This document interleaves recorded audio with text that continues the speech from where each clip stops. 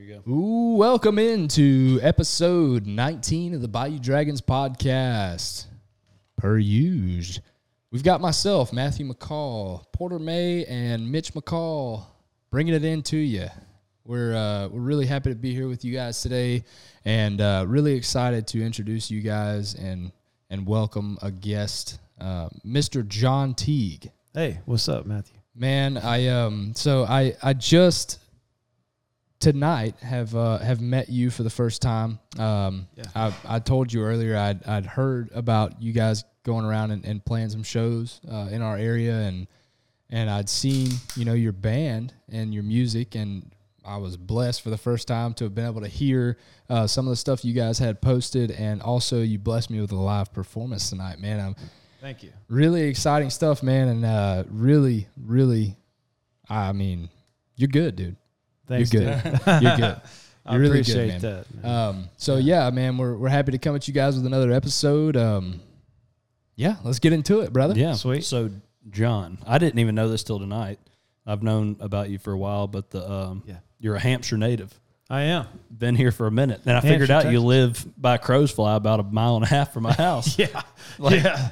Damn, I've probably been drunk over by your house many a time. Oh, yeah. I'm sure my dogs have interrupted your day, maybe. Yeah. There's no telling. Yeah, Dogs are barking, baby. Yeah. Yeah, They will do that. So you're a Hampshire native. You're 30. How old? 35. 35 years young, man. That's it, baby. I'm in my prime. Hell yeah, you're just getting fucking started, dude. You're right. But yeah, no, so you graduated from Hampshire, Texas, 35 years old, and you haven't been playing music all that long, like, I mean, professionally. Professionally, if that's a question, I would say professionally I've been pursuing this career probably since 2016. 2016, This okay. band, that name, Teague Brothers Band, has existed since 2016. 2016. But we really didn't cut our first record till 2018 and didn't release until late 2019. We were like, dude, 2020 is going to be the year, yo.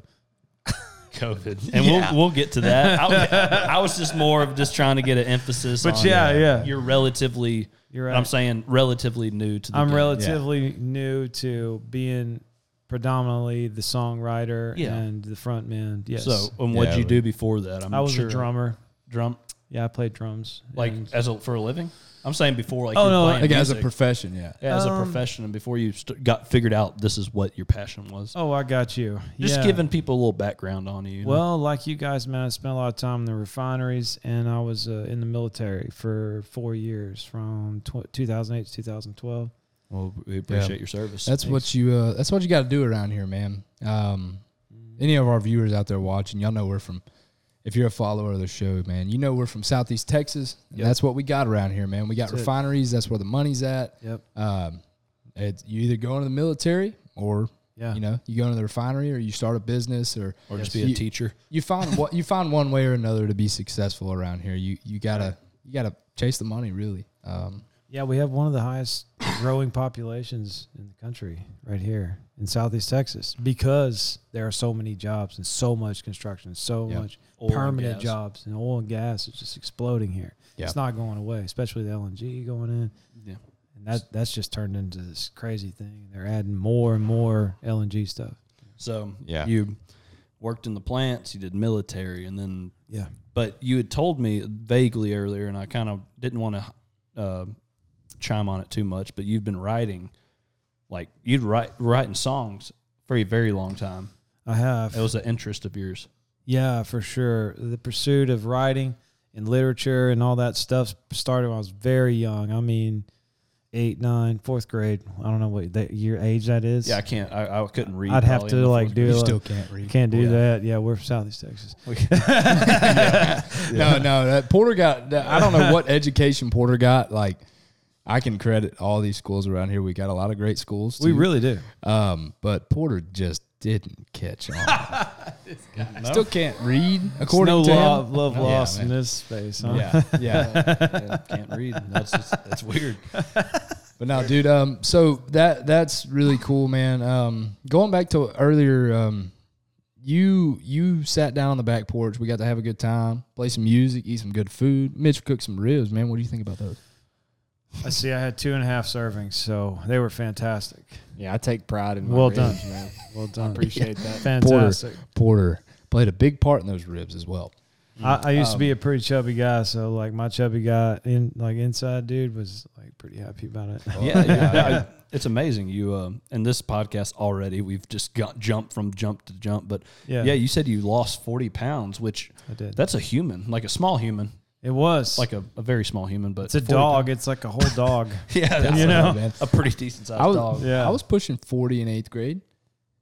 Yeah, you think so? Pounds. Yeah, bro. Yeah, you're like 80 now. I was in a chamber. They wheeled me to class. Yeah, man. They had like tubes and shit. I don't know if you're not. Nah, man. Okay. But you're not. You never know, man. Yeah. Jeez. Yeah, man. But no, going back to that, man. Talking about your songwriting, dude. You played that song for me, and it really kind of took me by storm. I was listening to the lyrics and the story that was being told, and man, you got something special, dude. That to me hit me in a way that was, that could have been a cover. Like you could have been covering somebody who was big and established in the industry, but you weren't. That was your song. That was your original, and that's coming out Thursday, Friday. Thursday or Friday? Thursday, 11 p.m. It's technically like 12 a.m. Eastern time, so it's technically Friday. Okay. Yeah, so Friday. I just wanted to Central throw that time. in there, but while I'm giving you the credit for that, because that was incredible, dude. That was a really that was a masterpiece. Oh, thanks. That was man. That was a cool story. I was telling Porter before the show that I'm a total nerd. I enjoy like start to finish, like songs that are in stories that are in sequence. They have a beginning and an ending, and that song has a beginning and ending. Yeah. And I mean, just to add in on that, in my spare time, like a lot of the time, like I'm looking for new music. Like I'm always listening to new music and trying to find new stuff. And I listen to a lot of country music, but when you sat there and played that on my back porch, I thought to myself, this dude just performed this song on my back porch, and it could potentially be oh man, it's definitely a banger, is what I'm gonna say. When I told you what I told you on the back porch, like I'm in my book of life experiences. That's in like, oh wow, this guy sat on the back porch and played that. Now Porter's fucking with me because I'm simping over here on John, but that's fine. I really enjoyed that, man. I mean, I really think it was that good. I really think it was that good, man. It was that good. That's really cool to hear, man. Because if you've been to the live show, like people have heard that in the full band format, but very few people have heard me do it like the way I wrote it. That's the way I finished it and wrote it, and it didn't change very much from when we transposed it or like put it in full band format when we went to the studio. But I feel like the producer nailed it. He didn't cut a lyric. I mean, nothing. So it's a 5-minute song, but it's a story as well. So. Oh, dude, we talked about that on the last episode. I made a fucking 40-minute video that I was super proud of. And I was like, guys, I hope you guys watch this and enjoy it the way I intended for you too, So yeah. You just kind of got to hope that the audience is getting, the kind of the same kind of satisfaction that you're trying to put out there. True. I mean, and there's some, I'm a purist and I'm a nerd about songwriting. So it's like my first thing to do is get the message and the story across on whatever that is, and secondarily is like, does anyone else like it? That's like not even that's not my priority at first, I hope that people like it because I really liked it, It's kind of like what you guys do here. Y'all are doing something y'all love about subject matter that you love and enjoy, and other people just happen to enjoy it as well. And I think that's really important for content creators to not worry about what everybody else is freaking doing. Do your own shit. Yeah. That was pretty well. That was actually, haven't really heard it put that way, like in that way, but we're basically just doing, and I guess for you too, you're writing music that you have no clue that anybody might not like. Right. And I mean, but you have a pretty good ear to it. And so you kind of have an idea, but I mean, you said you started writing when you're 9 years old. So, I mean, yeah. Did you use anything from when you were a kid like that? Or was it more of just practice? I don't know what it was. It was just passion. Yeah. I had a story I wanted to tell when I was a kid, and I'm sure it was dumb as shit. Yeah. You know, it was like something stupid. Yeah. But it started off just like on a yellow tablet, just me like writing short stories. I'm sure my mom still has these little tablets. I wrote like horror stories with like people getting stabbed with butter knives because I didn't know the difference between a butter knife and a butcher knife. You know, man, they were trying to put you. They were trying to put you in a weird place back then. But I was in fourth grade. I didn't know. You know, I'm just like watching man. horror movies and writing my own scary stories. I think and it's all this scarier stuff. to use a butter knife, hononestly. Like, It would like- definitely be much more Imagine, like, gory. getting You know, cut to death with a butter knife, or like a baby spoon that's made out of rubber. it's the first time I've ever told anyone that. That's well, man. perfect. At least thousands of people are now going to hear it. Yeah, we can just at the very least be thankful that it translated into music. Yeah, you know, it started there. And since then, you know, I graduated high school. Yeah. It went from Halloween to Right. And I just built upon that, you know. I'm writing a novel right now, and it's like a fantasy novel. I'm totally a nerd. We were talking about Tolkien and stuff Lord like of the that. Rings and all that shit. I'm super passionate about it, and that's my thing. That's where I like to thrive. That's my like fun place to go. And songwriting, to me, that's where I take my songwriting to. I like a story, a message, even if it's a folktale, true story, false, you know, a fiction type of thing. I enjoy that particular part of songwriting. So I'm just doing my thing, and like we said, just people happen to enjoy it, and I hope they enjoy the new record, just like you guys. They will. how many They will too, man. Before we get into the new record, how many records do you have out right now? So I got 1.5. 1.5. Yeah, I did one full record in 2019, and then I did half a record in the middle of COVID because there's like, what else am I going to do? Yeah, we couldn't nothing play else to do, shows. man. And that was the one with Pipeliner on it? No, Pipeliner's actually it's a cut from this new record. Oh, is it? Okay. Yeah. Okay, I didn't know that. Yeah. That's a fantastic song, too. And I've thanks, been brother. jamming the fuck out of that song. Fuck yeah. I thought too, man, like going back to what you said about, you know, telling the story and all that, like y'all talked about, you know, Tolkien and, you know, like the Lord of the Rings and like, you know, like the kind of where you get your inspiration from. Sure. You know, I didn't read any of that. I didn't read Lord of the Rings. I didn't read Harry Potter. I was not a book guy by any means whatsoever. It's crying shame. That song told a story that I really enjoyed. And so like to the average Joe, maybe somebody like me who didn't do a lot of reading or something like that, like you get that, man. And you can get into it very quickly into into the song. That's exciting, man. Well, that's where like good musicians, that's what they're good at. And I'll give credit to like Evan Felker with some of his songs that are just like Here. Like it's like, man, that is good. Like the Gin and Lies or whatever. Oh, Gin Smoking Lies. Gin Smoking Lies, like that song.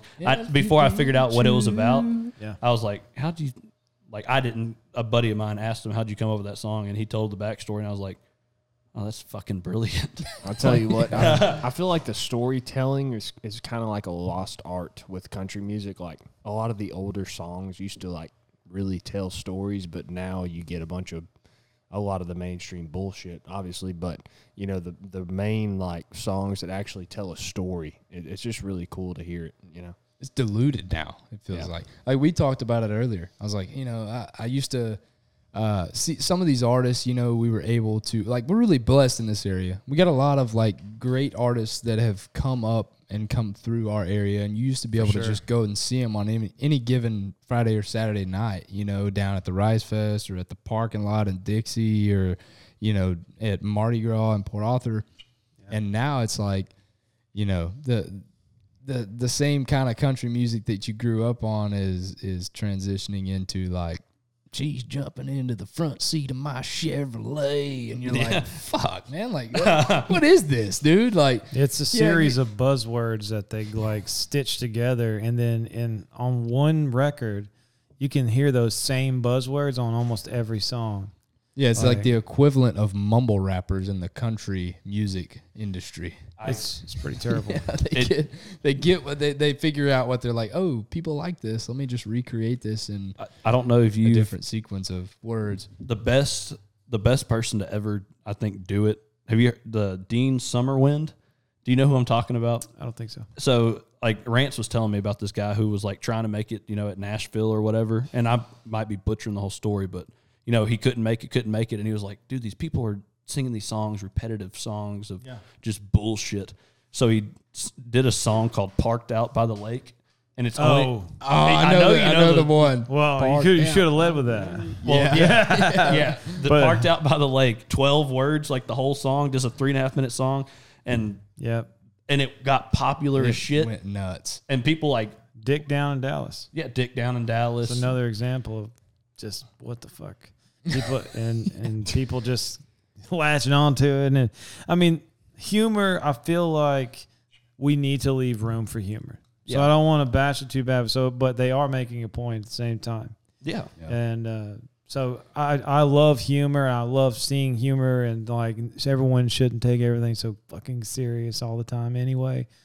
So I do appreciate the humor, but at the same time, it's certainly revealed to all of everyone else.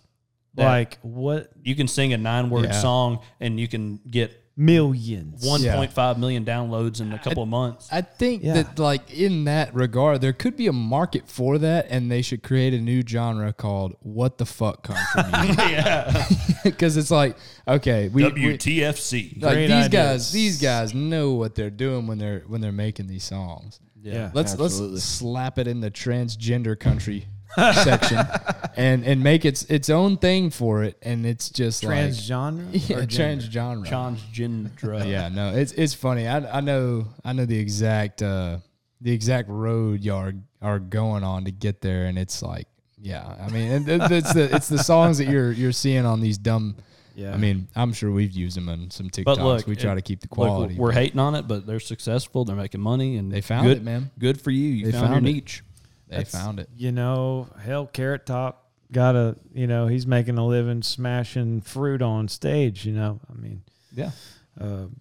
So everyone, you can find a stick, that's the thing. It's a stick. It's your thing. And some people's stick is a little more serious than others. And I think the important thing is that creativity can make money. And that's the lesson here is be creative, even if you're creating something that is the opposite of being creative on purpose. Yeah.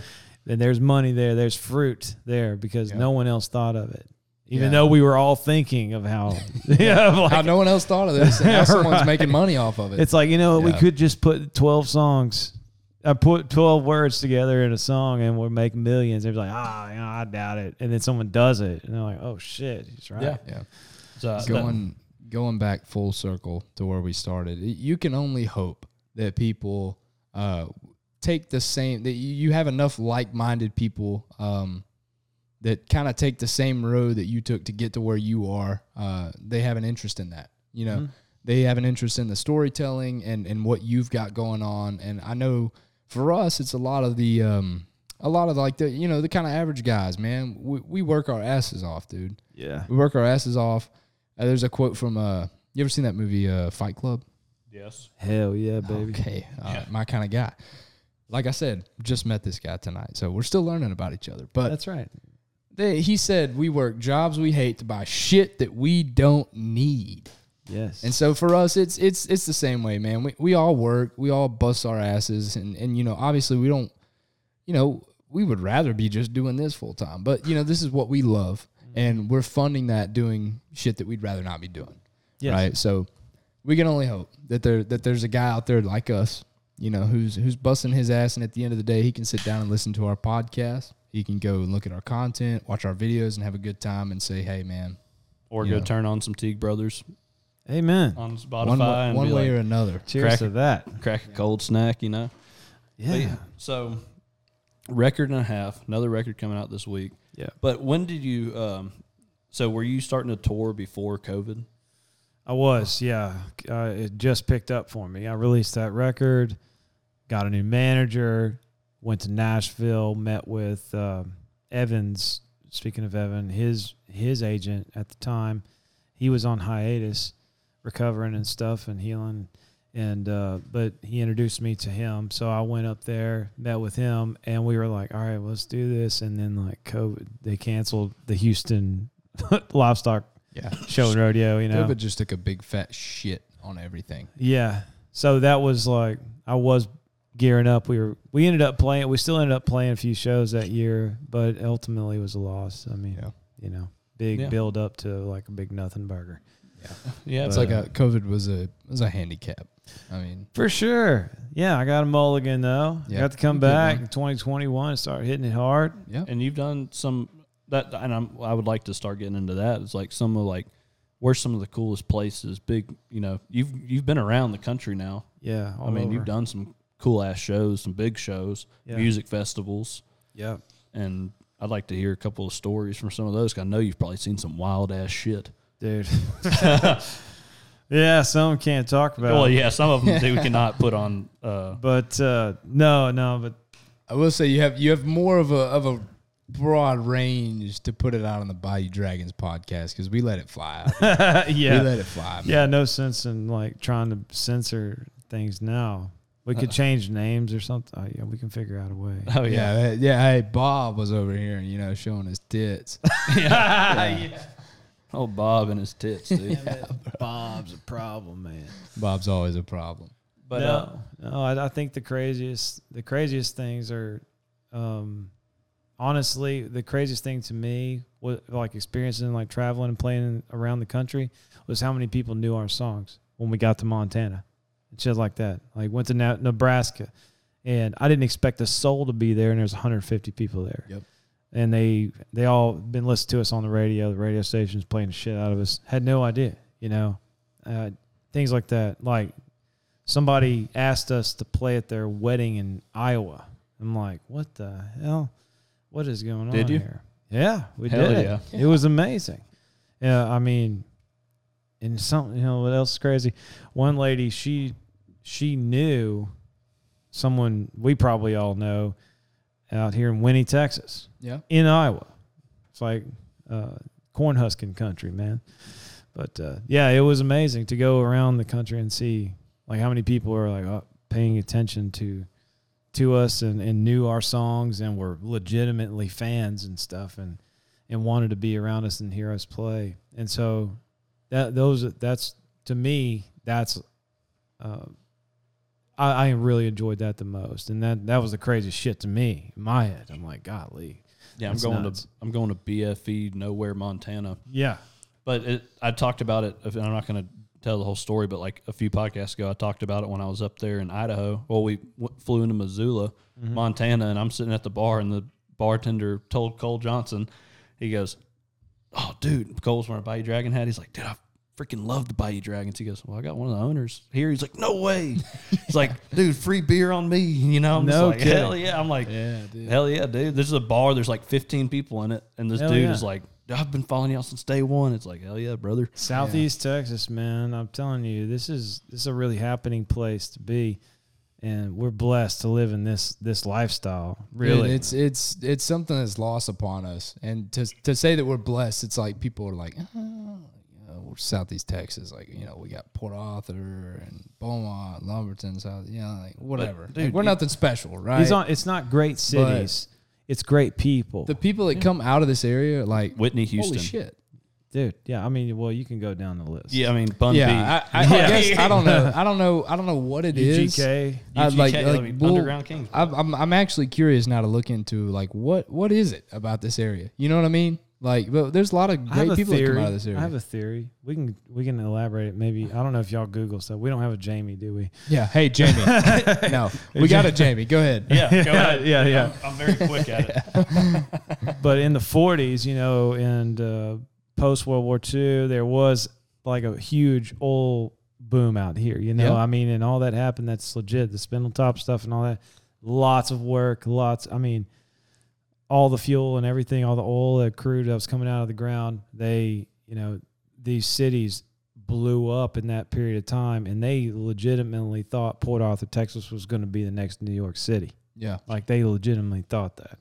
And so a lot of entertainers actually moved here Yeah, lots of them. I mean, and I imagine along with that, a lot of successful people looking to capitalize too. Oh yeah, absolutely. They like think about like New Orleans, all those people playing on the street and all that stuff. The same thing was kind of happening there. A bunch of artists and entertainers and great people, money makers, movers and shakers, entrepreneurs, all that. They descend on the area. Yeah, they descend on the area. And 80 years later, we're the descendants of those great people. We're descendants of those people that came here to eke out a living. I mean, it's just in the same way that everyone came from overseas, you know, from Europe or whatever to New York City. Yeah, in the same way. It happened here. So that's what I feel like. That's why there are exceptional people here in this area because of that. We're descendants of people who were pursuing greatness. And we're all trying to do the same thing here. We just happen to have alligators and shit. Alligators. We got three things: alligators, rice, and oil. I tell everyone it's cows, alligators, and rice. No, Texas ain't got no gators. Texas ain't got no alligators. According to every genius on the internet. Yeah, I know. Texas has no alligators. They have not been here, have they? They have not been to Anahuac, Texas. I tell you what, the rolling into the marsh and during till season, the amount of alligators we see just going to the refuge in the bayou, it's insane. Yeah. I mean, every curve you take, you're going to see an alligator. And that's when we brought Snuff Cup, I was like, all right, man, look, just wait. We launched the boat it was crazy. You're having to watch too to make sure you don't run one over. Yeah, you don't blast one. So as experienced as we are with our background in nuisance alligator hunting and, you know, just spending time around alligators, whether it's processing or catching live, whatever, I've been doing that. We've been doing that our whole lives. I made a solo hunt a couple of years ago that I've told these guys about probably 20,000 times. Just rolling out there, dude, and seeing 16 to 18 sets of eyes on the way to the blind. When you're by yourself, as much time as I've spent around alligators, like knowing I can handle 8+ footers, you know, or up to probably 8 foot, you know, on my own, and I'm good before I need somebody else. I was about ready to shit. Like rolling out there, fucking like, dinosaurs. Dude, I mean, like ready you're sitting out there, and you know that part of your mind kind of starts to wander, you know, and you get creative. Your imagination's kind of telling you, like, man, what if one of these alligators swims up into the blind with me, or what if, you know, they start taking my birds, and it's me and the dog. Like, what am I gonna do? I got nobody, you know. So it's fuck. We got them. I mean, I'll tell you what. I had that thought, man, when we made that hunt with Snuff Cup. And we saw so many alligators on the way to the pond. And we threw out the spread and everything. And I was like, all right, I'm going to go park the boat. Dude, I went and parked the boat like way on the other side of the pond. And I parked it up in some shit. And I was walking back and I was like, fuck, man. There could be some gators over here. But, I mean, like. I always kind of roll back to, you know, we used to do like the alligator catching competitions, right? And so you're moving through water that you have no visibility. It's really muddy water, and like you're trying to go catch an alligator. I always kind of, when I'm walking back from the boat, because I'm that guy, I'm going to go park the boat. I don't care. I'll walk, I'll work, whatever. When I'm coming back, I have no visibility, and when I'm kicking stuff in the water, I'm like, bump, bump, bump. I'm like, what is that? You know, I always go back to be real still. They might think you're a piece of structure, and they won't fuck with you. Well, the thing is, alligators around here, we're so used to them, but just, you know, when you're out in the marsh and it's just you by yourself walking through a pond at 4:30 in the morning in waders, you know, it's just like, it's a different kind of feeling. It's cool.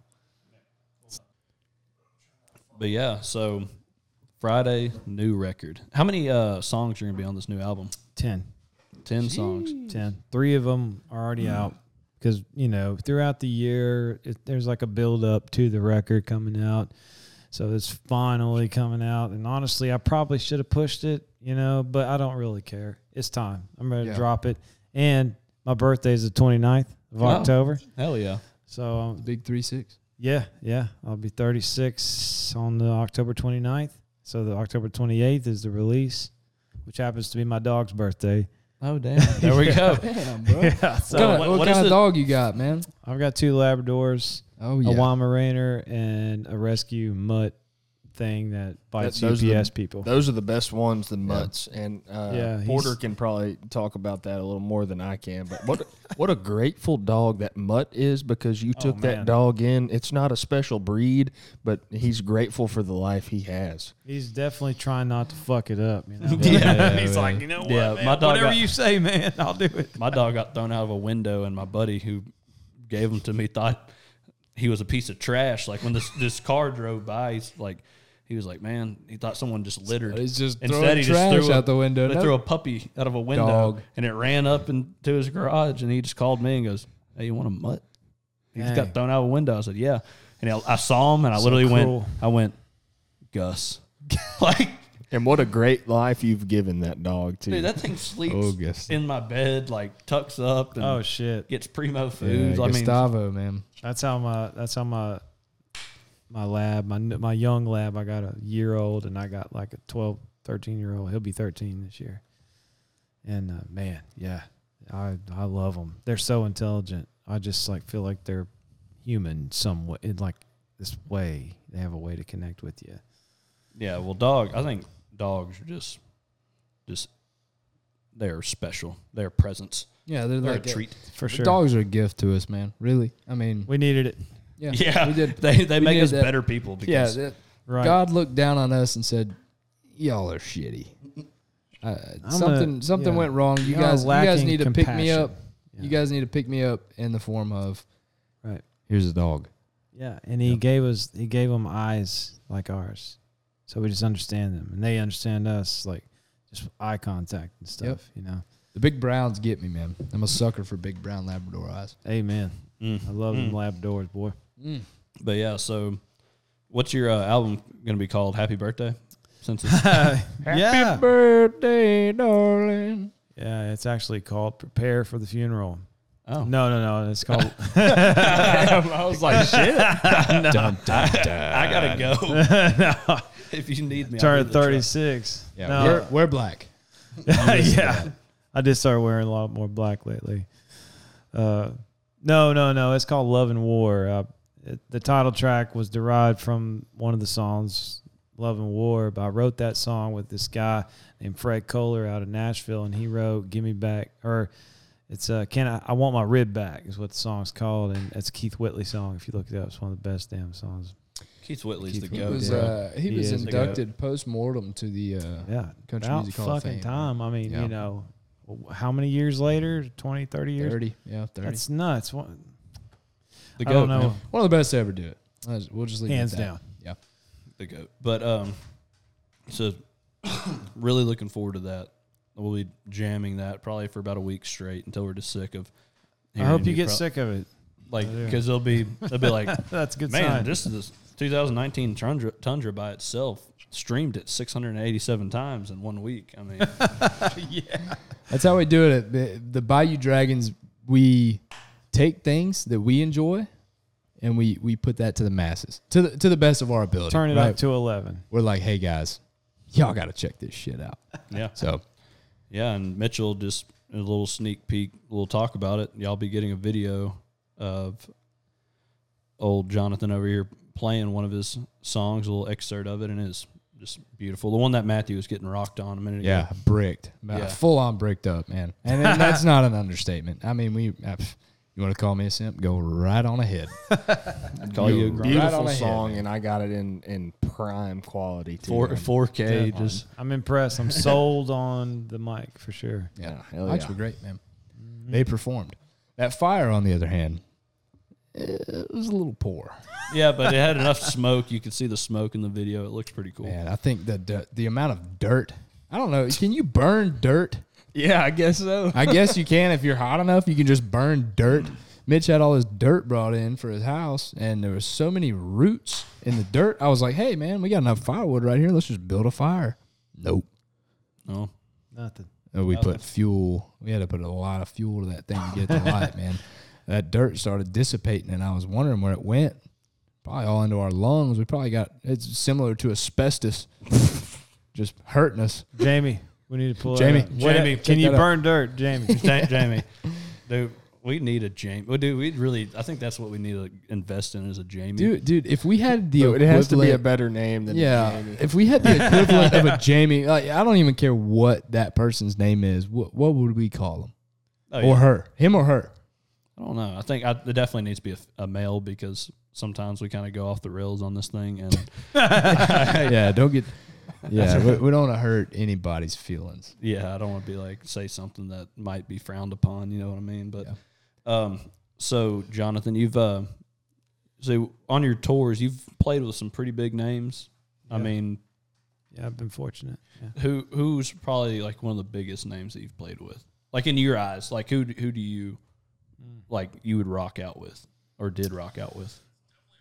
Probably the folks that I enjoyed playing with the most are the ones I looked up to. Now Big Show, probably like Big Show, like opened up for somebody. Charlie Crockett was up there. It was a lot of fun playing with him. And since then, he's just totally skyrocketed to just like the next level. And so he wasn't like he was big. He's much bigger than I was at the time. But now, man, it was like after, everyone knows what happened with COVID and all that shit. But so everything's really only picked up since like halfway through 2021, maybe late 2021 to now. So there's only been about, a year of like solid, everyone's back to work. Yeah. And Charlie in that time has absolutely gone to the next level. Yeah, and like we were talking about earlier, like he's like one of those unique voices. Also, like you have your Coulter Wall, you have your Charlie Crockett. You have that. Like no one can replicate that. Well, no. Charlie's really hard too because he has like that little bit of a small lisp. So he's already gifted right there. Yeah, yeah. In a way that he turned. And, I love it. Made it his own. I'm curious to know. Like we talked a little bit earlier about Cody Hibbard.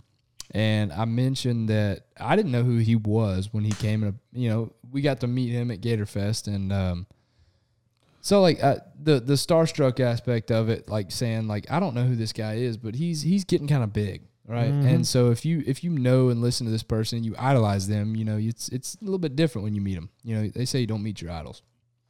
You've gotten to meet a lot of guys that are now big time, and I'm kind of curious to know, the personality side of that, how these guys carry themselves, whether or not, I like to think about it as, when people meet us, we've been those people for some guys, or some, even just, younger kids and stuff like that. They meet us and they're like, man, we're huge fans. And that's really just outlandish to us, because we're just guys, we're just average Joes, man. We go to work, put our pants on one leg at a time, or in Porter's case, 3 legs at a time. I put but damn boy. No, but that's why we can't have a girl in there. Yeah. But no, it's I'm really curious to know how some of these people are really behind the scenes. Yeah, how's Rance May behind the scenes? You ever met him like on stage? It's exactly the same. I cooned him one time. Yeah, old Rance May. Have you ever played with Rance? Yeah, me and him, we fucking packed the place out there at the barn. Oh yeah, that was recent actually. Yeah, it wasn't that long ago. The barn's a good time. And brought my fiddle player, and me and Rance just like tore the place down. He told me like after the show, you were like, man, there's a lot of people here that like knew who you were. And Rance, of course, probably just. Yeah, man. Yeah, that's exactly right. Them eyes real low. Like, man. Yeah, just fucking, fuck these fucking people. Man. It's funny they're because just here to get drunk, man. If anyone from Whiskey Barnes is listening to this, I don't care. But basically, before the show, we're outside and we're smoking, getting ready to play and everything. And this lady comes up and she's like, "Hey, Rance, it's 9:40. Like, y'all are supposed to start at 9:30. He goes, "I don't play till 10 o'clock." And then just turned around and she walked off. And I'm like, well, okay, Guess that's you not don't how I would have responded, but I'll take it. More power to you. Yeah, brother. he don't give a shit. He don't give a shit. I've seen a bunch of whiskey barn stickers out at work, man. Yeah. There's some proud people out there in Mont Belvieu, man. They love that spot. Oh, yeah. I will I've say been I there a was, time I or was two. pretty impressed by the Whiskey Barn when I went and saw Rance play there. I was impressed. It's a cool little spot. Yeah, It is. It's a good time, and I can be myself there, you know. Yeah. I'm surprised you haven't played there more. I mean, especially since you live right here. Now that I know that you're a Hampshire. Yeah, I mean, the thing is we kind of mentioned this. My band comes from all over the state. Yeah. Like one guy's from College Station, other guy's from Trinity, one guy's from Austin, and now my bass player is from Victoria or Belleville, Texas. Yeah, 6 hours away. Yeah, I mean, so like we all descend on, to make bus call and then go out and play. So that being said, there's got to be money involved. Yeah. And not saying that they wouldn't be able to come up with it, but there's like there's other places that I can play and do, and if I can do a festival or something, I would rather do that and everybody come see me there, and then I can do shit with Rance over there and like fuck off and just like have a good time. Yeah. It can be more relaxed Yeah. instead of me like trying to put on this show, because it is totally different. What's the biggest festival you've probably played? Do you think it's like Steamboat? LJT. was nuts. LJT, you said? Yeah, Larry Joe Taylor Fest. Oh, There, fucking Taylor. insane. yeah. That was That- the craziest shit ever. I can't talk about things that happen backstage there. Boy, Bob. God damn. Bob had it. Yeah, Bob had his It- tits out. Yeah, Bob definitely had several tits out. Several. More than two. More than two. It was Man. crazy. Oh, God. I mean, it just doesn't end. Don't get me wrong. Steamboat doesn't end either. It's like four straight days. I haven't been there, but listening to like Cole or Doug or somebody who is very storytelling, they're like, there's something about it. Like you're sitting there going down the mountain and you can kind of hear in the distance somebody like just playing. He's like, and you just like, you slide to a stop and there's Cody Johnson playing on like the main stage outside. Then you you walk into a bar to grab a beer and there's Charlie Crockett playing. And then you go into another one and there's, the Damn Quells or Flatland Cavalry or somebody, just anybody. Yeah, I saw Pegasus and the Rooftops is playing in this place, and there's, just casually 15 to 20 people rotating in and out. Like, Yep. Ever since I heard about Steamboat, I was like, man, I would love to go to Steamboat. And you've played there a few times now. Or Yeah, I'm like become a staple there. I go there. I mainly go for the hangout, really. yeah. I mean, we play shows. I'll play like 5 shows every time, maybe minimum 3 to 5 shows, acoustic, laid back shit. But I go, and that's fun and all that. I love doing that. But I really love the after midnight. All the other bands are done, and if you know the right people, you can get into some song. You go hang out with all the some like sound room songwriters and type. singers. Yeah, and you go back to the back, go to the Grand, go to a room or something. You see Doug asleep on the couch, and then you walk past him. Oh, he's not asleep. He's on it. Yeah, bro. Hey, so going off of that, like, I know you're busy when you're doing those things. I don't know if you would call it working. What do you call going and playing a bunch of shows? Does that feel like work to you? Absolutely the most fucking fun thing I ever did. Fucking love it. Yeah. So along Like, with I hope that, I like, die up there. do you when you're out in a place like that, like in Steamboat, like you like to go out and enjoy the town? You like to go out and do a little bit of skiing and shit like that? Yeah, like I said, I've been on a weight loss journey this year particularly so that I could do more skiing and stuff up there. It's like for some reason that's always been like, all right, next time I come up here, I'm gonna be fucking skinnier. And then that doesn't happen for some reason. But this year I fucking did it. I was like, no. How Is good it- are you good at skiing? No. God. Is it that way everywhere you go? Like you want to kind of enjoy what they have to offer outside of playing? Like, I don't know how much time you spend I try to. in places like that. I try to like go and like try to absorb the town a little bit, but oftentimes we don't have enough time. We roll in, you got to load in, sound check, then maybe a chance to like eat some dinner somewhere local, and then get ready, play the show, break down, load up, hotel, next show. It's just what we need to do is get there earlier so we can like enjoy the town a little bit for half a day, and then go do all of our things. But yeah, it's something I definitely try to look into. I know what I do or what I did when I was working like contract work. Now this was not going and playing shows, but it's a new place, right? All the time. And this would be detrimental to your journey, but the food.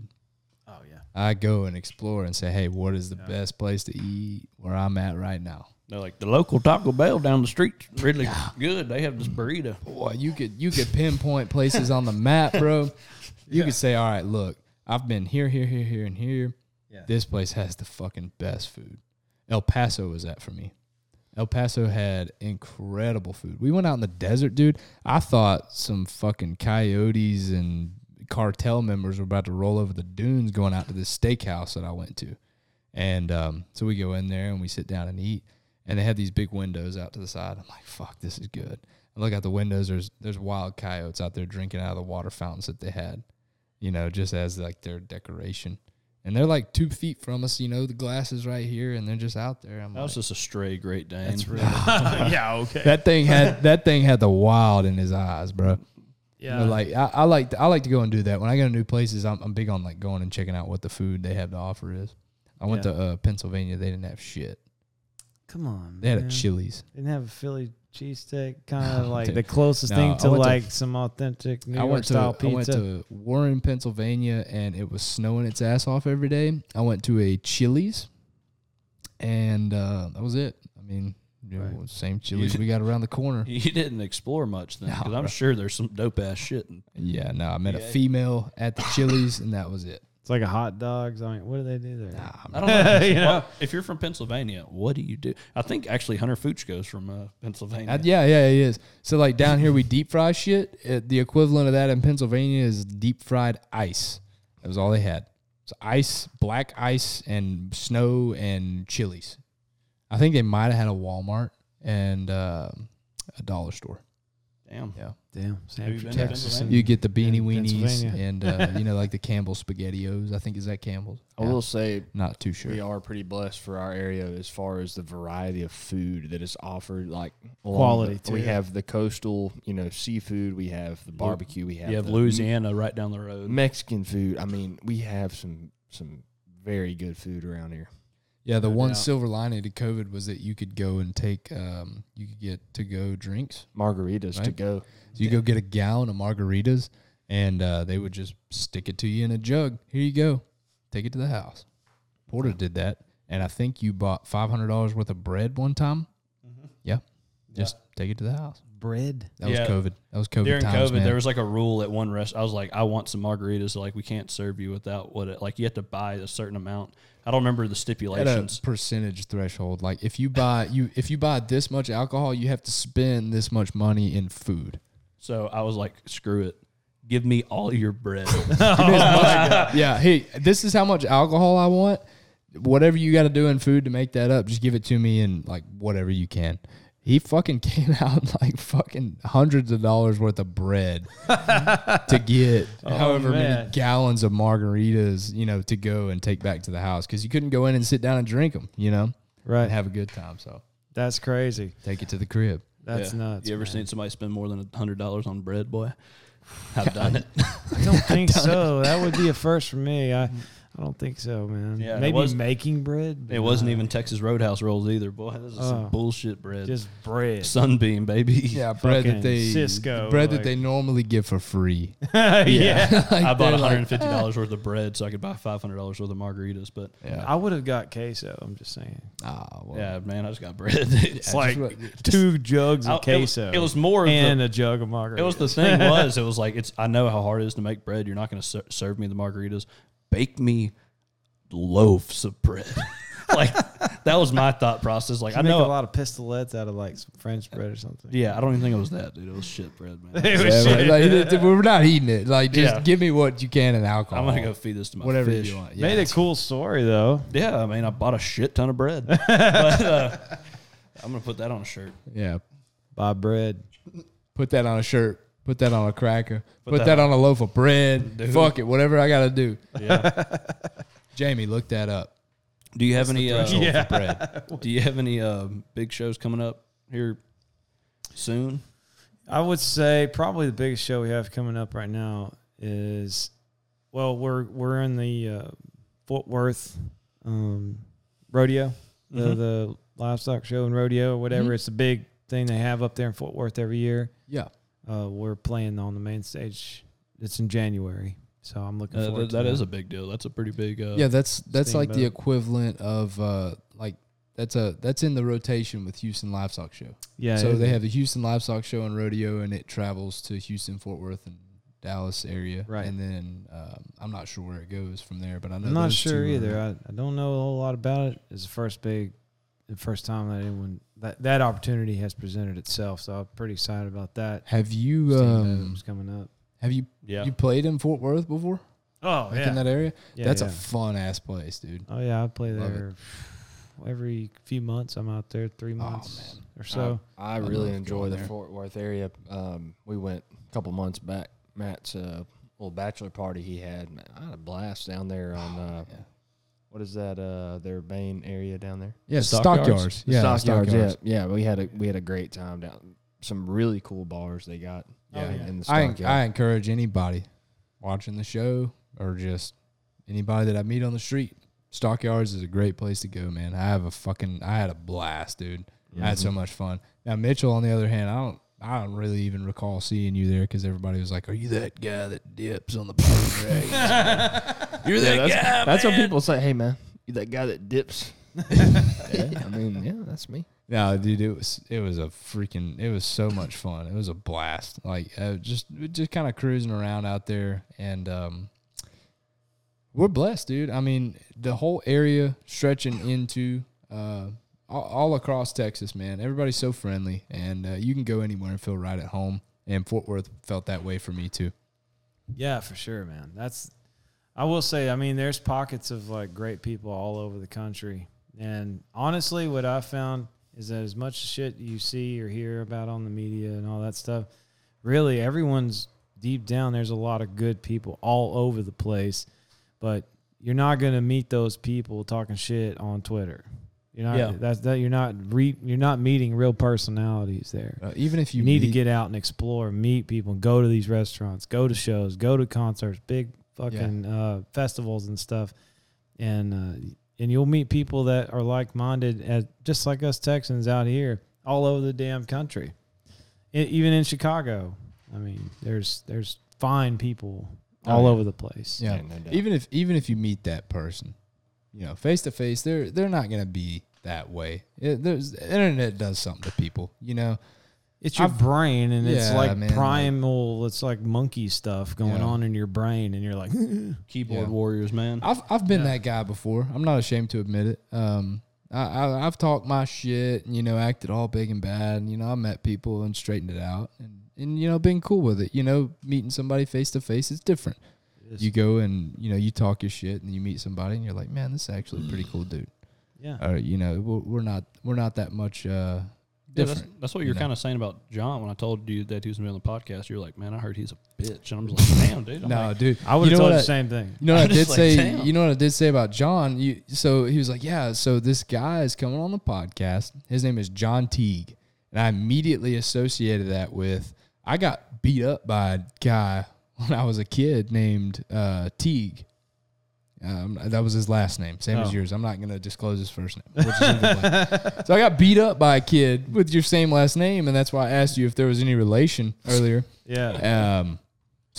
Negative experience, and you showed up, and I balled the fist up, and I was like, "Ooh, I'm about to beat this motherfucker's ass." I'm about to beat him up. No, I really did get beat up when I was a kid by the guy I asked you about earlier, and he's a good guy. You know what that did, though? You know what that did, My Matt? character's a lot. It built the shit out of your character. I would have had John's much back more in built that up fight. now. Mitchell would have came over there and beat my ass. You play anywhere local, like coming up? So I was getting to that. Every year my family throws a big ass party at the Nature's Brewery right here. Heyo, It's shout called out Nature's Brewery. Yeah, it's called the Teague Family Christmas Campfire Show, and basically it's a free show. What is the Everyone date shows for up. that? Because I'd like December 22nd, and it's like Checking the dates right now. Porter's checking to see if Yeah, we're I think we'll be here. We'll be here. it is the wildest shit ever, and there's way too many people there, and it's an all-nighter kind of thing. We've thought about moving it to a bigger venue, but I'm like, keep it man. I want it to be just like so hard to be there. Like if you want good spot to see the show, you have to get there early. Otherwise, you're out in the street. But even if you're out in the street, you're still smoking cigarettes, drinking beer, and having a good time anyway. Good old Southeast Texas. Then everybody's just like ordering pizzas, so there's just pizza everywhere. It's a mess. Yeah, we can always go back to Mitch's mid-county home and crash. Worst case scenario. I still know how to get in. We actually, what do you remember what episode that was that we recorded at the Nature's Brewery with Tyler Blunt? That was 16. 16. Yeah, 16. episode 16. We actually were at the Nature's Brewery. So if you How was that? How was that? You have to go check it out, man. BayouDragons.com/YouTube or YouTube.com/BayouDragons. Nah, dude, go check it out. That was the first time check that. I got to really meet. I've met Tyler in passing, kind of the same deal, just drinking there with Cole. Yeah. But like getting to sit down and talk to him beforehand, and then during the podcast we had a blast, and then sat there and drank beer with him for a couple hours afterwards. And dude, so I wasn't there for that podcast, John, and for them saying, hey, let's get this edited and let's get it up on YouTube. So I went and I watched the whole podcast, and that whole place was like a novelty. It's so cool. The Natchez Brewing Company is a really cool place to go check out. And I will say this. Tyler has a true passion for what he does, brewing beer. He has a true passion for it, and, you can really see that when he goes into, talking about how everything works and, how you do this, how you do that. It was really cool to sit down with him and talk to him about it. I enjoyed the shit out of that. Oh, yeah. Man. He reminded me of like the Southeast Texas Walter White for beer brewing. Yeah, that's a good way to put it. I am the one who knocks. Jesse, pour the hops. Dude, they bought that. I haven't been inside of it yet, but from my understanding, the place across the street, did he mention it? Yeah, he talked about that. You're going to have to definitely check us out. We're on Spotify, Apple Music, and we're on YouTube. But they had a miniature train that delivered beer to them from the bar all the way across the place. You've probably had that privilege playing on that stage. Fucking pearls, dude. Yeah, the little minis. We had ponies get brought to us, Miller High Life ponies. It was cool. And on the video, I'm filming like on my phone. So then there's like there's a little excerpt while we're talking. I'm sitting there filming the Miller Lights coming down the. Yeah, I'm gonna have to show it to you when we come out of this. Oh yeah, or you could just watch it on Spotify, Apple Podcast. Yeah, you can find us on anything. But yeah, no, he was a treat, man. He was super fun and he's like, dude, whenever, let's do this again, Yeah, I was jealous to have not been a part of that. It was that fun. I mean, it looked like a lot of fun, and Tyler seemed like a really good guy. Yeah, I'm gonna go there tomorrow and go drink some beer with him. So. Yeah, he legitimately is. He's been supporting us since like the record came out, 2019. I remember the message I got from him was like, "Wow, man, that record was one of the best records I think that's ever come out of this area."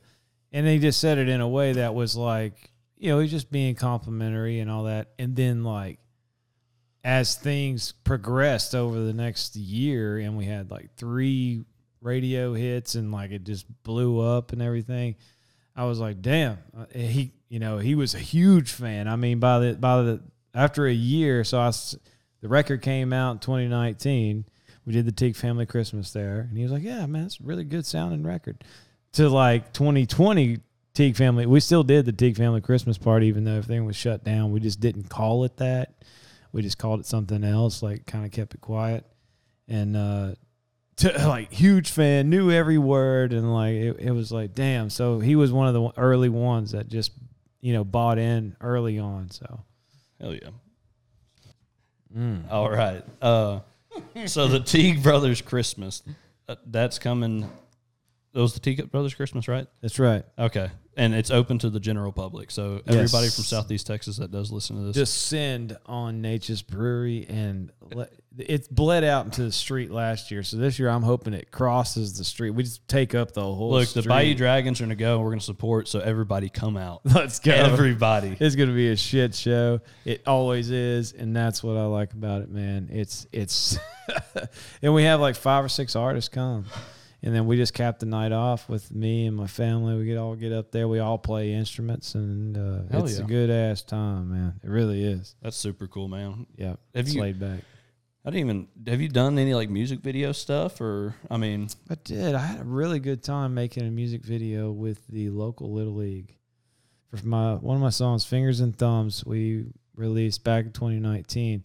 And we did a music video for Fingers and Thumbs where I reached out to the local Little League baseball teams and stuff. They weren't able to play a bunch of games. And I was like, fuck, let's make our own game. So I literally went and bought jerseys for 2 different teams. They had a draft and like picked all the kids and everything and did this and put together a whole scrimmage. And we went out to Cocker Field right over here. Hell yeah. And played a fucking legit game. And that game was the music video. And then toward the end, before the sun went down, we went out there on the field and recorded the whole band playing our instruments in the middle of the field. And then we like cut in and out of like the kids playing. Yeah, you kind of like put it. You kind of like did jump cuts back from you guys playing, like mix it in throughout. Yeah, and it starts off with like the dad. He's like going to work in the refinery and everything. It was a total tip of the hat at Southeast Texas in like baseball and just the love of that. I guess just being out here. I wanted to tie that in, and also the song has a lyric in there that's it was a good swing. Like I gave it a good swing. Like was there a kid going yard whenever you said that? Oh, yeah. Oh, hell yeah. Dude, that's cool, man. That's really cool. Tommy, man. And I made them kids play hard. I was like, no bullshit. Yeah, no. I want y'all sweating. I want dirt, blood. I want it all. I want y'all recording this shit. Yeah, I want y'all to kill each other. And they did. They played so hard. I mean, harder probably than they normally would. Yeah. Well, I mean, they were dripping with sweat. Dude, and that is something that those kids are going to take forever. Yeah. They're like, dude, I was on a video, especially like whenever you make it like big, because, I mean, you've already gotten... We're doing okay. You're doing okay. I mean, y'all have a lot of downloads on Spotify. Yeah, it is certainly nice. It's up there. That's cool as shit, though. These kids and their parents watching it and just seeing. Yeah, you're right. It's interesting because they invited me to go like judge some talent show, and I was like, all right, I'll go do it. And I went in there, and a bunch of those little boys were there.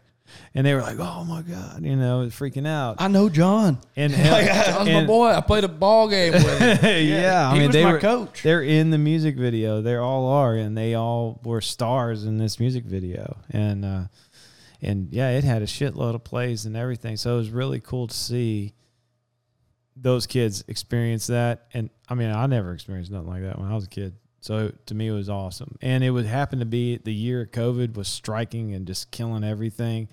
And, the Little League couldn't, what do they call that, acknowledge the game or nothing. Yeah. Right. That's why I had to buy all new uniforms and everything. They could not have their name on it. That's super cool. And you let them have everything after it was the Roughnecks versus the Sidewinders. Oh, hell yeah. I mean, that's some just good old generic. Yeah. I guarantee old school fucking baseball teams. That's the Sidewinders and the Roughnecks going back to back, just back to back championships. It was killer. I was so fun. It was so fun. Yeah. We played on Little League teams that were named after the big league teams. And so I still have my Phillies jersey. I was on the Phillies. I would like to think I was the Bryce Harper of the team. And seeing where they are now, I can credit myself for their success. I still have a back pocket full of sunflower seeds, probably hanging in my closet right now. Yeah. How much big league chew did you used to? Oh man, I got diabetes now. Yeah, bro. I don't, but people do get it from big league chew. I was a bag a day kind of guy, man. I had a problem back then. Bag an inning, man. Yeah, when I was probably about 6 years old, man, I really developed an addictive personality. And to the grape? Yeah, the grape. I was a big grape guy, man. Bag a day. That's all they had. Yeah, Bubble grape. gum, great. I could probably chew a hole in a piece of angle iron right now. You know, Dude, when the sour apple came out, bro, that was game changer. Your whole mouth's green, your teeth are green, bro, and you're just, dude, you get done with spitting green out. bro. And that first chew you put in your mouth of that big league sour apple, it just fucking made your skin just slip up into your esophagus. You just went, dude, so and all you sour. can think about is finishing that game, getting an orange slice and a purple. Bro, all I could think about was finishing that game and hitting the sidelines, you know, getting into the bleachers for the next game, catching a foul ball and getting a free fucking snow cone, That's baby. what I'm saying. That's what I was going to say. Yeah, That dog. snow cone, bro, Yeah, at Kiker dude. Field used to slap. You The catch ice was harder than shit. You catch a foul ball. Frito chili pie. Oh, dude. I don't know if this was everybody around rural America. You catch a foul ball, they don't want to buy baseballs. They're like, bring that shit back. We'll give you a free snow cone. Yeah. You get a, Please bring you the get a balls pickle, back. Or like they would freeze the pickle juice. You get a pickle sickle. Yeah, man. Oh, that Pickle sour sickle. apple and that pickle sickle will go hand in hand to just make you Like go. double fist or what? Dude, dude, let's do a Bayou Dragon versus Teague Brothers Little League game. Yeah, Fucking bro. let's go. Dude, that would be dope. Dude, let's go draft. We'll provide all the loot. It'll be sick. Dude, yes, I will. Dude, that would. Uniforms, everything. I was dreaming about doing it again this year. I really wanted to. Let's but do we it. just got busy. We was touring and everything. But we got to do it in the summertime. I think that's roughly whenever the games are wrapping up. Yeah, It's you like- want to be careful though when you're doing that stuff because Porter will get some, 25-year-old Dominican guy. I'm 10. Yeah, 10 he's like, years old, gets a Brazilian wax all and over. You'll go over there and you'll be like, "Hey, Porter, like, come on, dude. Like, my kids are a Hedge little some bets upset, and dude. Like, it's stuff, 10-0, man. Like, you guys think y'all could take it easy? Porter will come back to the dugout and be like, "Hey, man, that Look, coach is a bitch." That's Andy Next guy Pettit that in a hits small shirt. Yeah, next guy I'm hits a down. double, gets a 40-ounce. Dude, I'm really serious though about let's go draft us a bunch of 10-year-old kids and let them play each other like to the death. Just dragons. They against will. Teague Brothers. They will. You can give them 9 innings and they will. and we go. can play their like hearts do out. it like a professional recording of it. Oh you know? yeah, and like just have a big ass draft and everything. Let them get a couple practices in, and we can go watch them and everything. And like You have to fucking designate settle like coaches, down. right? So you're gonna coach one. Yeah, you have to designate the Yeah. coaches, and usually there's some coaches that are already there. Yeah. You know, Yeah, kind of season. They dealt with the kids before. Yeah, we'll Right. pull Robert May out of retirement. And I got Philip Farrow and all my boys over there from Hampshire from that. We got Robert. We'll go over there. we'll get Robert and Gary Minaldi. Get the old school. Just Oh who's shit! gonna commentate, man? You guys? yeah. Obviously, we'll you, sit up- Matthew. I don't know, man. I personally hate my voice. So for you to say that, it's I've heard that from people before, and it's just like, nah. Matthew's up there. It's like number 10, little Timmy Tucker come up to the plate. And we've got number 10, little Timmy Tucker, coming up to the plate. His favorite color is green. yes, yes. Like the whole thing. You got to do the whole thing. We'll get a little He has a script dog for each named kid. Yeah, he has a dog named Luke. His favorite color is green. He has a dog named Luke, and he also has a crush on his math teacher, Mrs. Broussard. Yes, And she's sitting in the crowd, and she's all blushing, and Timmy goes, it'll looks be at her, nuts. calls a shot, dinger. Dude. Strikes out. Or he has a crush on Jessica, and she's here tonight. Blah blah blah, and then he strikes out. Yeah, that would be Nah, bad. it's Stacey. that would be bad. Dude, we're doing this. This will be fun and like open to the public. Yes, Like we can make this thing Kiker huge. Field. We should do it every year. We really should. It was nuts. I was so surprised, and then like a ton of people showed up. It even poured down rain that day, but nobody gave a shit. Everybody went out there and did it. Dude, Was is that awesome. was that like a kind of I don't, like you said you were shooting a music video, but was that like if we do that, like we're taking that and doing it and like this is badass, but also that's for the kids, man. Let Well, them go out there and have a exactly. good ass time. That's what was so cool about it is it was the kids really became the stars of everything. It's all Like, about the children, man. right. Let them be superstars. Dude, they man. might make that we might get put on ESPN top 10 with doing some cool shit like that. Dude. No, we would get put on ESPN and we would be on that segment where they're like, "Come on, man," and it's Porter in the dugout like screaming at somebody like, "You gotta get on base, you gotta get down, you gotta lay out, slide." Yes. Go. Third base coach like telling him to go home. No, I can get. And they're I just got an holding ump up already. at third. I got an ump. Lane Stewart. Will Judice. Judice is Judice. will be umping all games. Judice can. Well, Jake, I'm man. dumb. So Hey, down. Jake's quality, man. I can vouch. I played pony and he umped for me. I'm down. Let's go. Let's make it happen. And that's the other cool thing. Like we put like our logo all over like their shit. yeah, I mean, dude. they looked pro. And dude, what can be great is you get your stuff together, we get our Bayou Dragon stuff, and Yes. like we don't see each other's stuff until the kids step on the field. Yes. The Sidewinders versus the Mud Lizards. The mud lizards. Yeah, baby. I love it. I had this guy at work. He was an older gentleman. We'll be the And he was like, pipeliners this year. Pipeliners. Yeah. I had this older gentleman at work, and he's like, hey, man, you know, it was a Rice Fest time. He was, hey, we're going to be out at Rice Fest this weekend. You guys come check it out. If you guys want to bring your families out, you know, we'll be there. He said, what's y'all's thing called? What is it? The Mud Lizards? I said, yeah, man, come on, check us out. Yeah, check out the mud. I'll take Mud Lizards all day. It's pretty good. I like the dragon. Yeah, I think that the you had a Bayou lot Dragons. of options there, and y'all went with dragon. You I gotta think go it's with a- it. And I'm a nerd. I'm a Tolkien guy. I think it's intuitive, you know. It some people they're like, "Oh, what does that mean?" You're like, "Come on, think about it." Yeah, man. Desolation of Smog. Come on. That's it, babe. Yeah, it's a dragon, baby. Come on. Yeah. I mean, if you really look at an alligator, look at the anatomy of. Look at that. It's a son of dinosaur, bitch right- dude. He's a dinosaur. That son of a bitch right there is a dragon. Yeah, Dude, literally, A is. dragon Yes. of the bayou. If its legs were a little longer and it breathed fire, there would be no question. You'd Yeah. be like, Yeah. "That's a fucking dragon." for Well, sure. if you've ever walked up on one, or you just piss one off, and it does that, like that, like straight up, oh yeah, like it's like, oh, I accidentally pooped myself.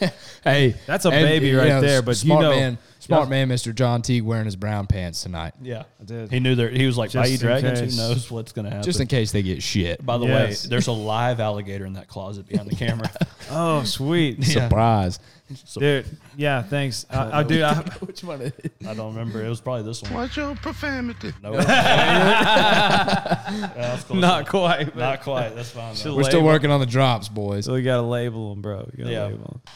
No, Yeah. I was over at, speaking of that exact situation. Okay. After Rise Festival last year, we played with Shane Smith and the Saints. Yeah, great Love band, Shane by the Smith. way. They're amazing. Check them Yeah. out. If you're, tuning in, never heard of Shane Smith, you're missing out. He was on Yellowstone and all that shit. But anyway, after the show, we're hanging out with their guitar player at the Jenkins farm. And, they have alligators, son. And this is in the prime alligator season at the time. Rance. And this is in Texas. Rance. Just to clarify, He's not there. Yeah. This is in Texas right here. This is in Texas. Hancomer, Texas. Texas. And so we go out there, and we're having a great time. And Jenkins is like, "Come on, let's go. Get in the golf cart." I'm like, "All right, I know what that means. Adventure time." Adventures, yeah. So we jump in, throw it down, go down to the levee, one of the levees, and he's like, "Hey, you and Dustin, y'all grab that rope right there and just start pulling." Yank on it.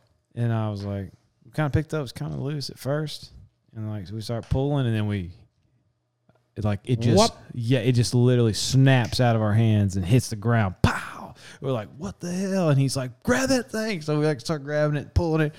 And this, obviously there's a gator on the other end. And behemoth yeah, he's like, get the gun. I'm like, oh shit. I'm like, man, I am wasted right now just yanking on an alligator who's not happy about it whatsoever. And we're pulling on it. It was so big, there's no way we could get it. So he went and got a Traco, or it might have been a backhoe. Yeah. And they go over there and they're yanking this thing, trying to get him out. And we call Rance, and Rance is like, "Hey man, I got somebody on that tomorrow, man. He's gonna kill that thing tomorrow." We pissed off. I was Find like, out he ain't "Ah, killing it." shit." So I was kind of glad, but anyway, glad we did. I'm so glad we let it loose, man. That thing was 12 and a half feet long. Yeah, no, I was on that hunt very next day. Fucking Monster. dinosaur. Yeah, absolute monster. I couldn't imagine when we were talking about earlier going out in the marsh and seeing alligators out there. Generally, we see a lot of 3 to 4 foot alligators. I think the biggest I've seen was 8, right? If I saw a 12 and a half foot fucking alligator, Dude, his head was like, While I'm rolling out to the blind, I'm gonna give him one of these right here, and I'm gonna push that tiller handle out. And I'm gonna turn around and go back to the house. It's like not today. No, I'm good. Today's not my day to wrestle this thing. Did you grow up doing any kind of hunting and fishing, John? I mean, yeah, I did a lot of fishing. I mean, dude, you can't help fish out here. Yeah, you're not leaving the couch if you ain't fishing out here. This is like some prime fishing in the country right here. That's what we were talking about earlier. You have every kind. Yeah, you have the Gulfs right here. You can go saltwater fishing. You have the brackish and the marsh and the and you have the lakes right down the way, the bayou.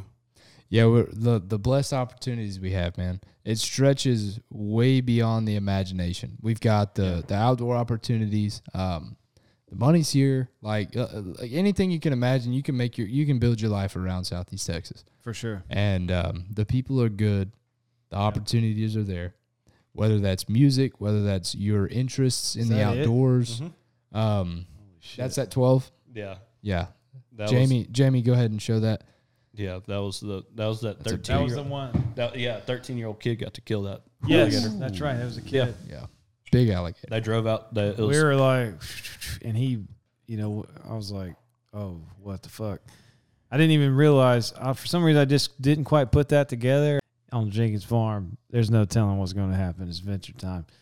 And it was crazy. That was nuts. And then to find out that it was a monster, we were like, holy hell. Yeah. They provide some big alligators out there.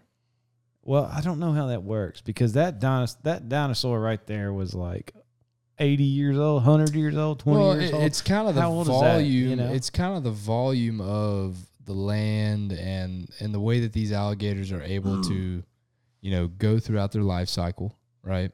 Unbothered. This is not public land. There's not a lot of travel out there. There's not people coming in and out. Yeah. There's no bother from the public in Texas Parks and Wildlife saying, hey, this alligator's a problem, right? This alligator's just doing his thing. So to have an alligator that size is, I wouldn't say it's the norm, but it's definitely much more frequent in places like that where it's remote, right? How old is an alligator like that? You can age and sex an alligator and do all of those things either with live capture. You have to have hands on though, right? Mm-hmm. So for you to look at something and eyeball it, you have to be traveled in alligators and in that kind of you have to somebody like a processor or like an alligator hunter or nuisance alligator hunter, somebody who's been hunting alligators for a long time. You can look at an alligator and say, okay, here's a 13.5-foot alligator. That's not going to be a 10-year-old. That to get to that size, there are certain stipulations that you're have to have. There's probably genetics involved too, huh? Well, yes. there are, but within the norm, right? You have to say, okay, in the wild, there are, you can't look at in the wild. In the wild, you're not genetically breeding alligators the way that people are doing market creatures. True. Right? Yeah. So if it's like whitetail, there's a big one. If it's like whitetail hunting on a high fence ranch, you can say, all right, let's put this big deer and this big deer together, and we'll have a massive deer, right? That's not how it works out there. Alligator farming is one thing, and alligator harvesting and hunting is another thing, right? So to do that, you look at a wild animal and you say, okay, if it's a 13-foot alligator, it's got to be past this certain age, right? Generally speaking, that's a safe bet to say, okay, if you have a 13-foot alligator, he's probably more than 40 years old. I would say over 50. Honestly. 40 to 50. Dude, nowadays, older than us. Yes. Nowadays, I would say, I would venture to say, and now this is just a theory of mine, but as time goes on and on and on, things are getting more and more crazy, right? You could see a 30-year-old alligator that's 12 foot long. I think that's within the realm of possibility. Yeah, that's achievable if you've got, especially in an isolated place where there's enough food. Big gators there all the time. Right, enough right. Food. But with what we've had going on and with the data that we have and guys out here seeing this day in and day out, out there hunting them, you can pretty much look at that and say, okay, if you have a 12 or 13-foot alligator, that's an older animal, right? Mm-hmm. You're not going to look at that and say, oh, okay. You know, it's the same way with like when we're offshore fishing these guys. I thought it was so crazy that they were able to say that's a 500-pound fish, but they've done it so much, and they've seen these creatures and these fish so much that they're able to say, okay, just eyeballing it, it's a 500-pound fish. And they were 3 pounds off. Holy hell. So, yeah, it's super close, you know, so you kind of got to trust in that and the experience there. Yeah, makes sense. Yeah. That's really cool. It's interesting. Yeah, it's one of those data-driven things where, you know, there's not like a group of guys that are sitting there studying this, you know, day in and day out. You just got to rely on the good old boys for that. Guys that are out there doing it. I'm sure a biologist can figure it out, or one that's out there, you know, understands the ecosystem or the life of or the genetics of a dinosaur like that. Yeah, well, I would say so too, but I don't think that there is a massive interest in that. You know what I mean? Like, if for instance, let's say the alligator program where there's the nuisance alligator harvesting program where you can go in and relocate or even remove these alligators. That's something that's real young in the state of Texas.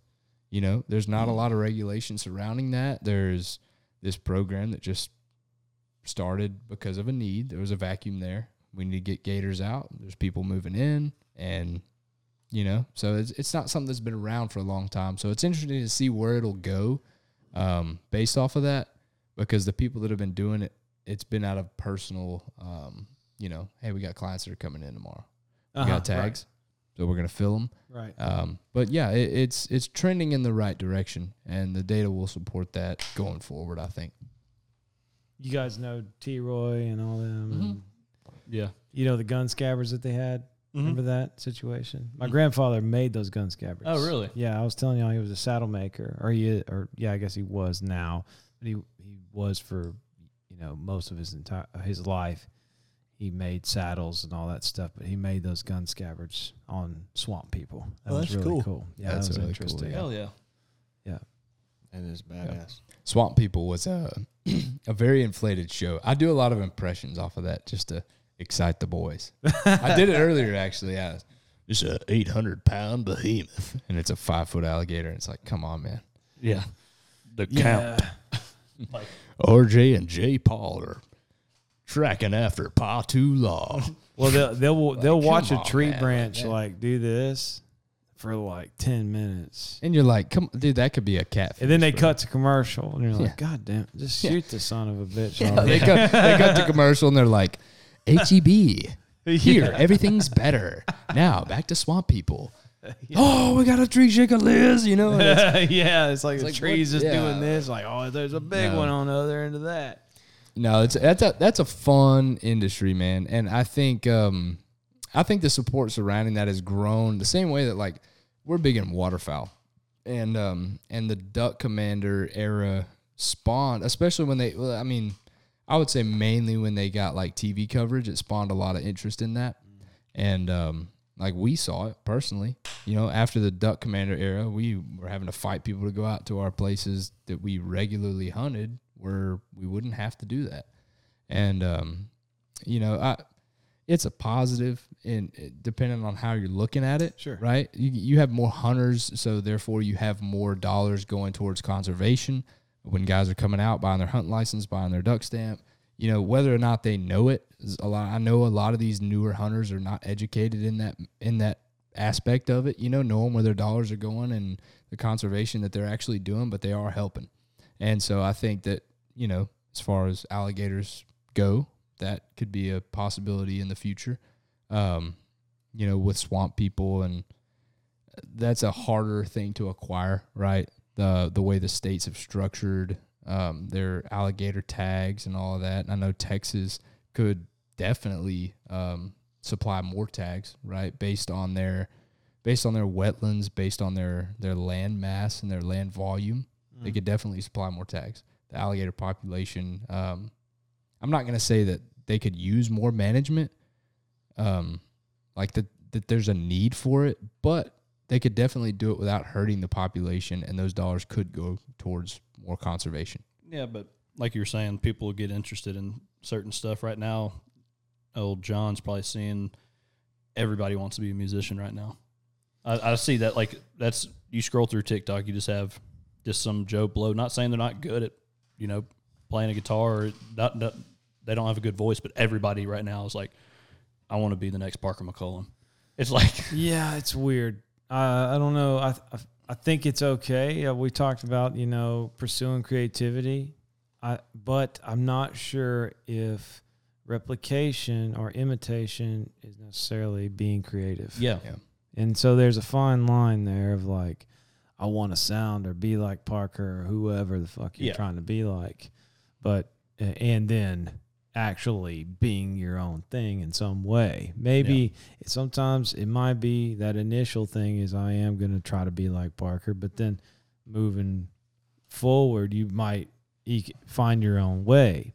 That happened with Co Wetzel a lot. Like, there's so many people who are like, I was literally about to say that this rock Texas country genre thing that's going on is like everybody wants to be a Co Wetzel. Everyone. So like, do you think, I was like going off of that, I would think that people wanting to get into music are doing it for the right reasons, right? Because they're passionate about it. They've been doing it their whole life, or and they think now that they've heard this person or that person that like, hey, I could. I think that's an assumption. I don't know. It's totally.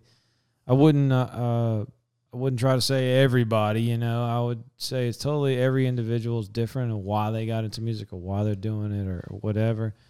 But I think that at the end of the day, what I would like to see is certainly more people trying to be themselves or be something different, or just a little more originality, because that's how the greats were made. Yep. And I was just talking about this shit this morning with my agent, that the icons are disappearing. There's just no more icons because everyone's just repeating something that someone else is doing, or it's like we talked about earlier. These songs are very much manufactured, a series of buzzwords plugged together and, just rearranged in different scores of music. It's certainly turned into that. And that is the same thing that happens when you're talking about people who are trying to be like Parker, trying to be like Co, trying to be like whoever. Trying to be like John Teague. I welcome you to try to be like me. I don't mind. I would definitely appreciate it, but I would. Flattering. They say imitation is the greatest form of flattery that you can get. And I think that's really cool. But if I found out that you are actually trying to pursue a career in this, I would definitely recommend you try to do your own thing. Just like you guys are doing here. Yeah, we've been there, done that. Right? Yeah. I gotta ask something I was curious about. Was there ever a point where you struggled with your own self and being like self-conscious, or were you always kind of just like, I'm cool with what I got? Like, did you ever look at yourself or listen to yourself on a track and say like, I don't like the way I sound. I don't want to take this to the masses. Yeah. I fucking listen to myself all the time, and I don't like this or that. But that's part of that. I think if you aren't self-critical, you're not going to be able to make progress. So you have to be self-critical so that you do help you realize in some way, or even if it's not that bad, you still are trying to improve. You are always trying to make progress and move forward. So, yeah, 100%. I'm ultra critical on myself.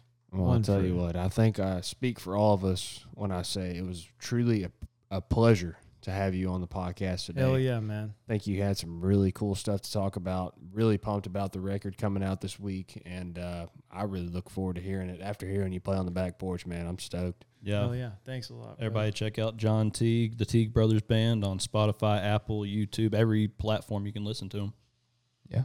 So we appreciate Thanks for coming John. out, John. Really enjoyed it, man. Thanks, guys. Yes, sir.